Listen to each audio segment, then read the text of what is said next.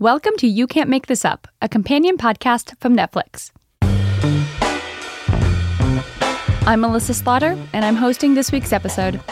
Here on You Can't Make This Up, we go behind the scenes of Netflix original true crime stories with special guests. This month, we're bringing you a film that was inspired by an international event. The Laundromat uncovers the secrets of the Panama Papers and the world of offshore banking. Don't think that affects you?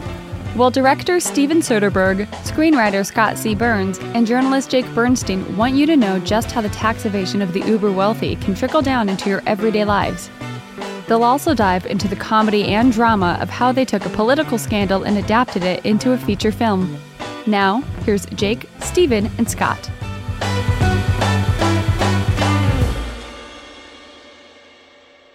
Hi, I'm Steven Soderbergh. I'm the director of The Laundromat. I'm here with our writer and producer, Scott Z. Burns, and Jake Bernstein, whose book, Secrecy World, was our jumping off point. And we're going to take a quick spin through our process of getting this thing onto a screen. My name is Jake Bernstein, and I was a senior reporter with the International Consortium of Investigative Journalists on the Panama Papers project. And I joined with hundreds of other journalists from 80 different countries, I think, to investigate this leak of a Panamanian law firm called Mossack Fonseca.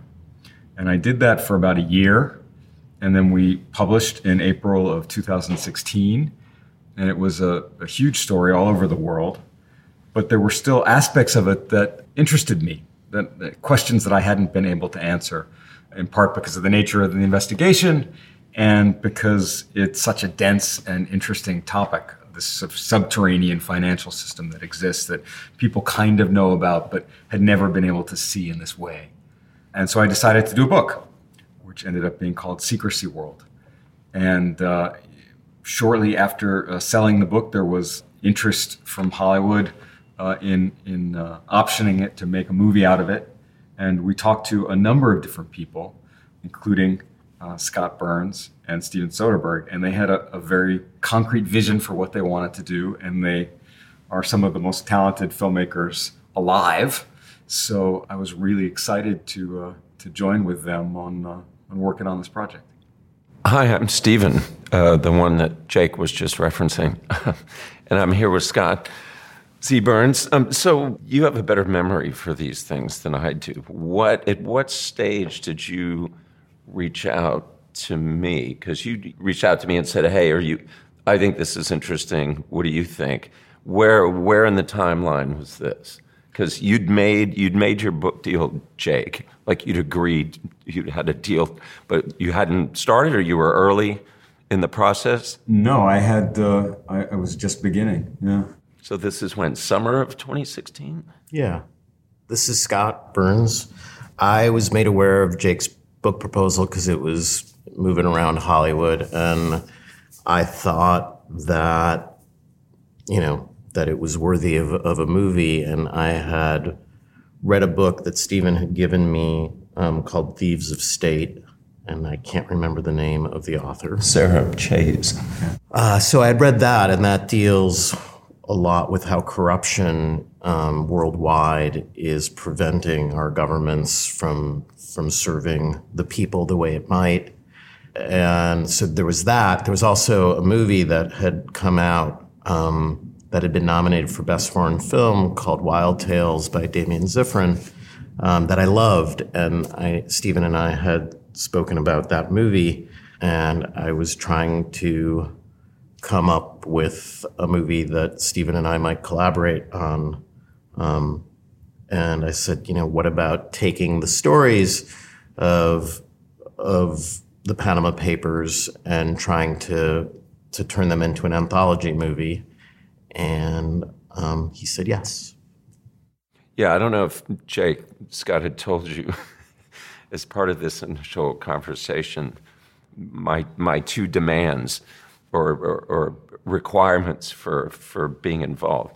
The first is that we come up with a way to explain to a layperson how this touches them, because I think when the story broke, there was still this sensation like, oh, that's what super rich people are doing. Doesn't really affect me when I go to the store, and showing that that's not true. And the other was I told him, I don't want to see a single journalist in this movie. And there was one other one. Which was? It had to be funny. Well, yes.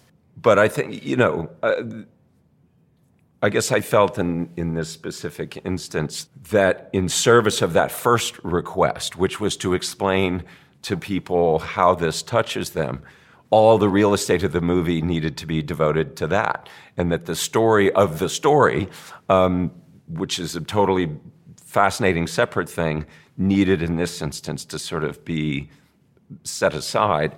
However, as you found out, one of the first things that we wanted to know from you was, could you create a kind of menu for us of all these different countries and the most interesting story that you felt came out of those countries? That was a pretty fascinating document.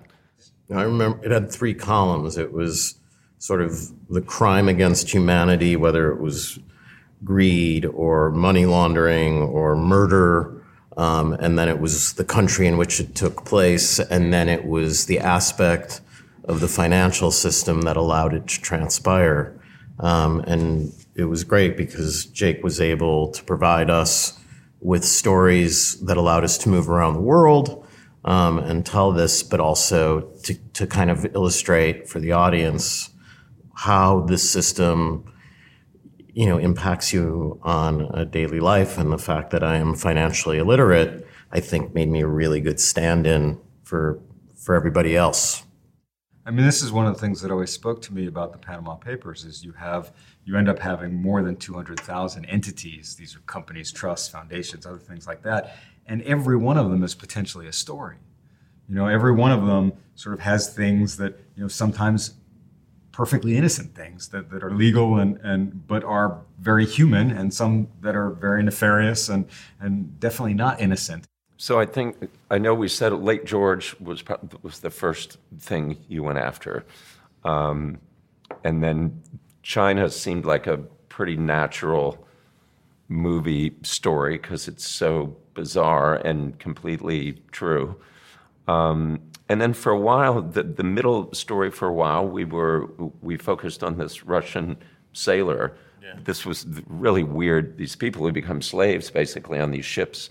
They're hired, they're told they're going to get paid X, then they're not paid, they're not allowed off the ship, and then sort of discarded afterwards. And we were pretty far along in the process when we decided that was just so grim. It was a really grim, it was really grim and upsetting. And we decided, let's go 180 degrees in the other direction and go full bore, 70s Neil Simon comedy, which I think probably was the right call in the sense that we did find a way to personalize, for instance, bearer shares. Like we're like, okay, how do we talk about bearer shares and not put an audience to sleep or just confuse them? And the idea of using them as this tool within a power dynamic between a father and a daughter, I just thought was a really nice way to show how bearer shares work, or in this case, don't work. Yeah, I think at some point, there's so many stories. The Russian slave ship basically is one. Jake and I had spent a lot of time talking about a British guy who had been an arms dealer. There were narco trafficking stories that we began to look at. An Israeli diamond-related scandal. And so there was that, but, I kind of went back to what you had told me at the beginning, which was we needed to make this relevant to a person, just, someone who's not a billionaire or not a criminal. And so there was kind of this thing you had to go back to all the time and hold the story up against and go, how do we make it reverberate off of a character who was going to have to be a through line? And also, we began to create a taxonomy of these things, and it's exactly what you said. What was about trusts? What could be about bearer shares? What could be about these various financial institutions? What could be about money laundering? One of the things that I found fascinating as we went through this was learning that, as much as 40% of high-end real estate in New York and LA is really just used for money laundering, and it's bought with cash, and there's no due diligence. And, you walk around New York City and you see these high-end, beautiful, condos, and they're all empty. And they're safety deposit boxes. And they're still boxes. going up. They're still being built. So there were stories like that as well. And I think, we definitely had that happen to Ellen Martin. So it sort of flipped at one point, and it wasn't just, free for all in terms of what the stories were. They had to now start fitting into this taxonomy that we were creating. So when, again, because I just can't remember anything, when did the Mossack and Fonseca as variety show hosts idea, when did we start talking about that? I think fairly early on, I felt like I needed some way.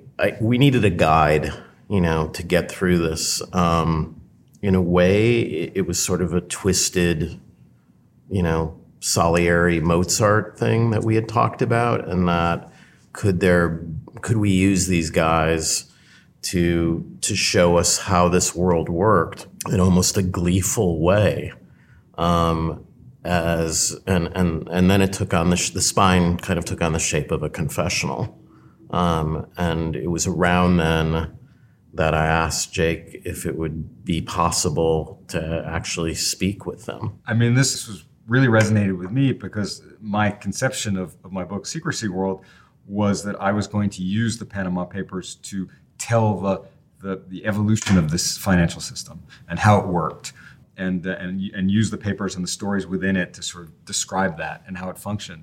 And what Scott and Steven end up doing is personifying that in these two characters. They are your guides to this world, and we were extraordinarily fortunate, and they happened to be two of the most charismatic human beings on the planet who ended up being our guides, and in Antonio Banderas and Gary Oldman, and so they're wonderful guides, and the audience is lucky to be with them.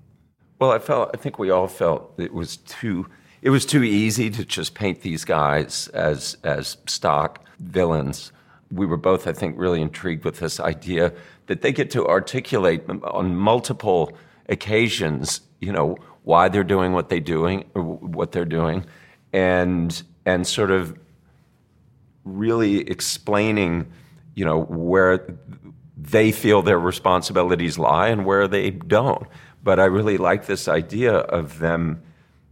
I mean, the goal to me was really to have people like them, to have the audience really be like happy when they showed up on screen and they're like great outfits and they start talking, that you would think, oh, I like this, that would be some sort of weird achievement. Well, this was a motivation for me in doing the book in the first place, in that, we really didn't get their side of the story when we were doing the investigation. And that's just the nature of these investigations. I mean, you work on this leak of this massive information for a year, and then, whatever, a month or 2 months before the project drops, you send this list of questions to the subject. And it's 30 pages of questions. And they're questions like, did you know that your firm was being used for money laundering for, all this awful stuff and things like that. And so of course they're not gonna necessarily sit down with you and explain at length, how their business functioned and started and all that stuff. I mean, they'll respond to you in lots of different ways, but you won't be able to get the dialogue. And so I really wanted that. I was fascinated by who these people were and what it was like to have this leak sort of dropped on them, and so I kind of laid siege to them because of course they were not immediately accepting of the idea to speak with me, and I really sort of pushed it and pushed it and pushed it, and the promise that I made to them was I will make a good faith effort to describe, your perspective, and they believe that, and they believe that. which is always astounding to me when people do. But then I actually try to do it. So I have a history of doing that. So I don't know why, but they agreed, and so they began to talk to me. And the great thing was that then I got to bring Scott in on some of those conversations as well. And they are, they're not one-dimensional characters, First of all, there are some things you should know before we begin. For instance, we are real people, just like you. Secondly, we did not write a word of this. To be perfectly frank, we would have preferred all of this remain a secret. But we had no choice in the matter. We just woke up one day and everything changed. There were stories about us everywhere. TV, newspapers, and the internet. And now it is our turn to tell a few stories. Think of them as fairy tales that actually happened. Don't worry, these stories are not just about us. They're also about you. No, the first conversation, the conversation we had with Ramon over Skype really informed a great deal of the script. He's a fascinating guy. He was influenced by this Father Gallego, who he knew as a kid, who, was part of this, virtually Marxist view of Catholicism that took hold in Latin America and South America. And I was fascinated that a guy who started there in terms of his belief system would eventually make it all the way to being somebody who ran this kind of retail business for selling entities that allowed people to conceal their frequently ill-gotten gains. And he said something that is in the script and sort of reverberates through the whole piece, which is inside of all of us, there are wolves and there are sheep. And that to me, I think it's not just the justification of a bad guy, because I tend not to think of him as a bad guy. I think of him as somebody who identified human foibles, and he didn't create these laws. Personally, do I feel that they should have done more due diligence? Absolutely. Do I find some of their claims that this went on without them knowing thoroughly disingenuous? Yeah. But I get his point about the wolves and the sheep. One of the great things about the movie, I think, is that it really focuses on the system. It's not really looking to blame individual actors as much as to sort of talk about what's driving all the participants in it. And I think that's really important because it is a systemic issue. And also the way that they made money is so kind of retail at its base. The amount of money, how much, Jake, is it to register a company and pay the fees every year? It's at most a couple $100 usually. It depends on the jurisdiction. So they're getting a couple $100 from a client, but they created over 200,000 of these. And it does, as you've said before, they really did want to be the McDonald's of the offshore world. This was the initial vision. They started in the mid-'80s where there was nothing to this business. Basically, you would create a company for someone, you'd stick it in a file, and you'd forget about it until it was time to invoice them the following year for renewal of the company. And so it was very easy, and you could have this conception of being the McDonald's of the offshore world. And there was new wealth being created, particularly in the developing world, in places like China and stuff like that. And communication made this much easier. And so it was possible to do all this stuff. But then slowly, particularly after 9/11 and the financial crisis, it became apparent to governments that this system was being misused by terrorists, by narco traffickers, by all kinds of people like that. And they started to layer on, depending on the jurisdiction, more and more due diligence and vetting requirements. But by that point, they had released, 100,000 companies into the wild, and they couldn't really go back and figure out who was behind all those companies. And so it became very difficult for them. Well, you taught me, Jake, early on that part of the reason why I was struggling so much to understand these things is they're actually designed not to be easily understood. And when you start learning things like that, it does point you towards comedy. Yes. Because you realize that all of this time you've spent with your accountant or your lawyer or your banker or whatever is kind of a joke. I mean, these are people who get paid by the hour, so the joke is on us. But that these things are designed to be inscrutable so that they're good tools for obfuscation. If I may, how does Meryl come into the picture?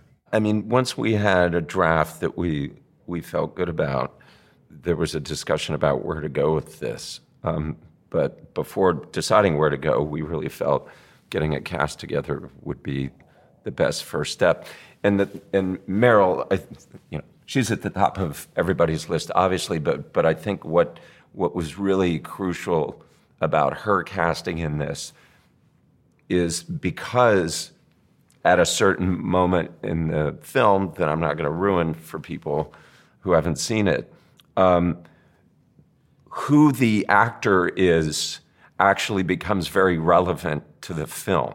Their baggage as a human being, what they believe, what they say out loud, is actually turns out to be a critical component of what we're trying to do.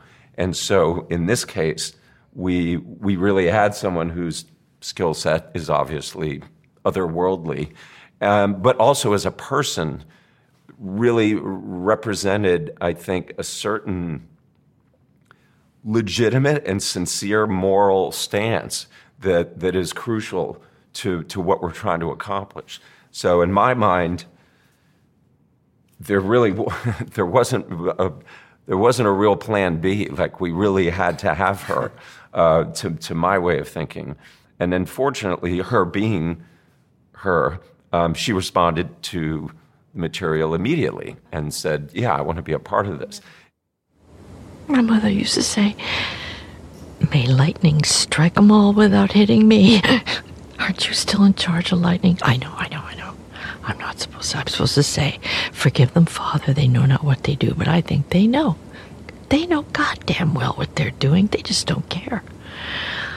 Just one of them could say, I'm sorry, and mean it, or go to jail. Or both, yeah. Hey, that would be nice. How about both?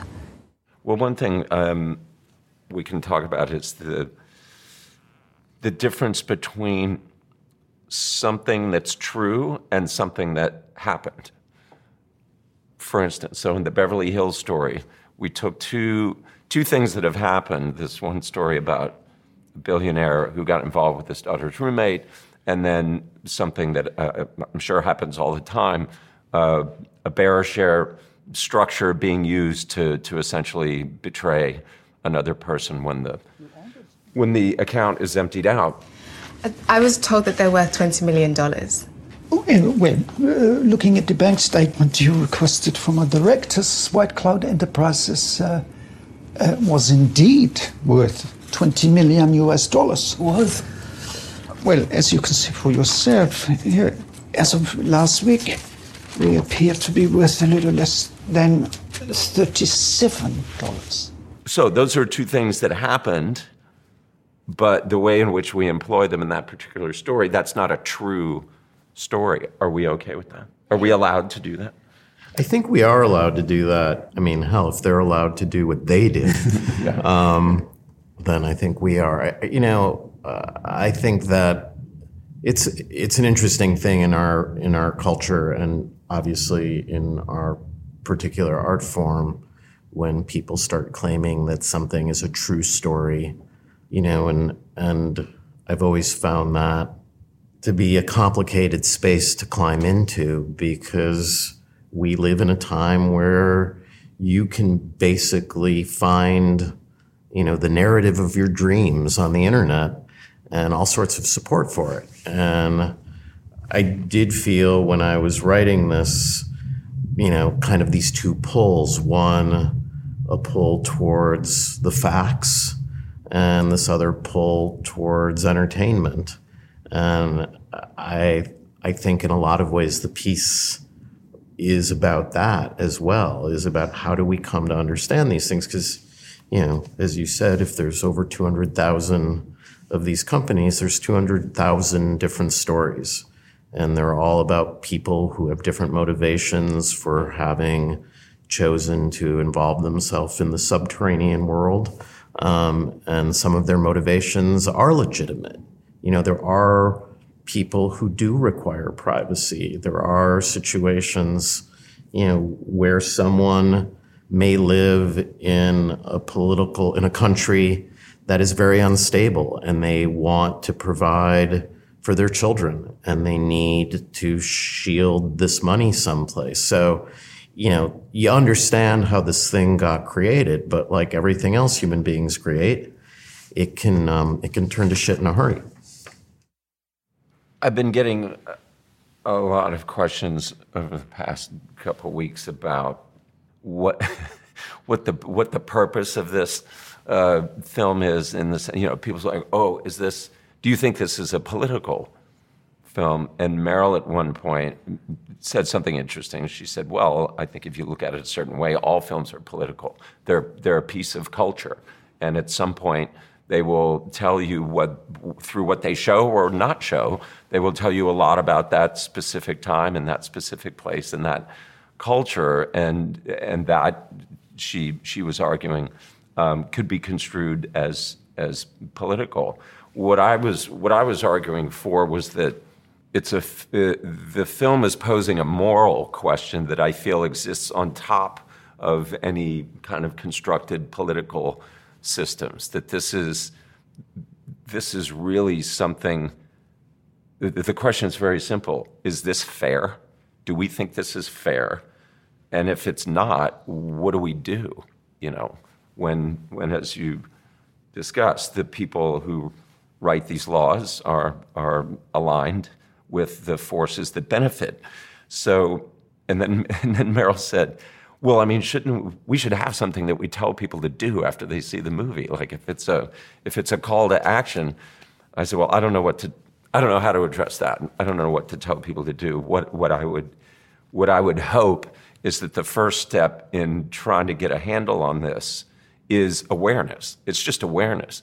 It's just getting the story out. If we can get the story out and have people understand that they are directly connected to this kind of behavior, something is happening in their life that you can draw a line back to some form of practice that we would probably describe as unfair. And when you have the people who are the very, very wealthy extracting value, and then the state, infrastructure is being paid for by the people that can least afford to pay for it, that seems like an unsustainable paradigm ultimately. Maybe it'll last for, at some point that's going to collapse. It has to, it seems like. So I'm trying to keep that from happening. At least this fall.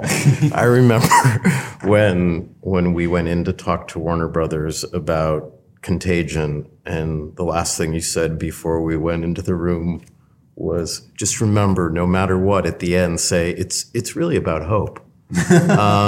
And I do feel that way about this film. Somebody once said that hope is not a strategy.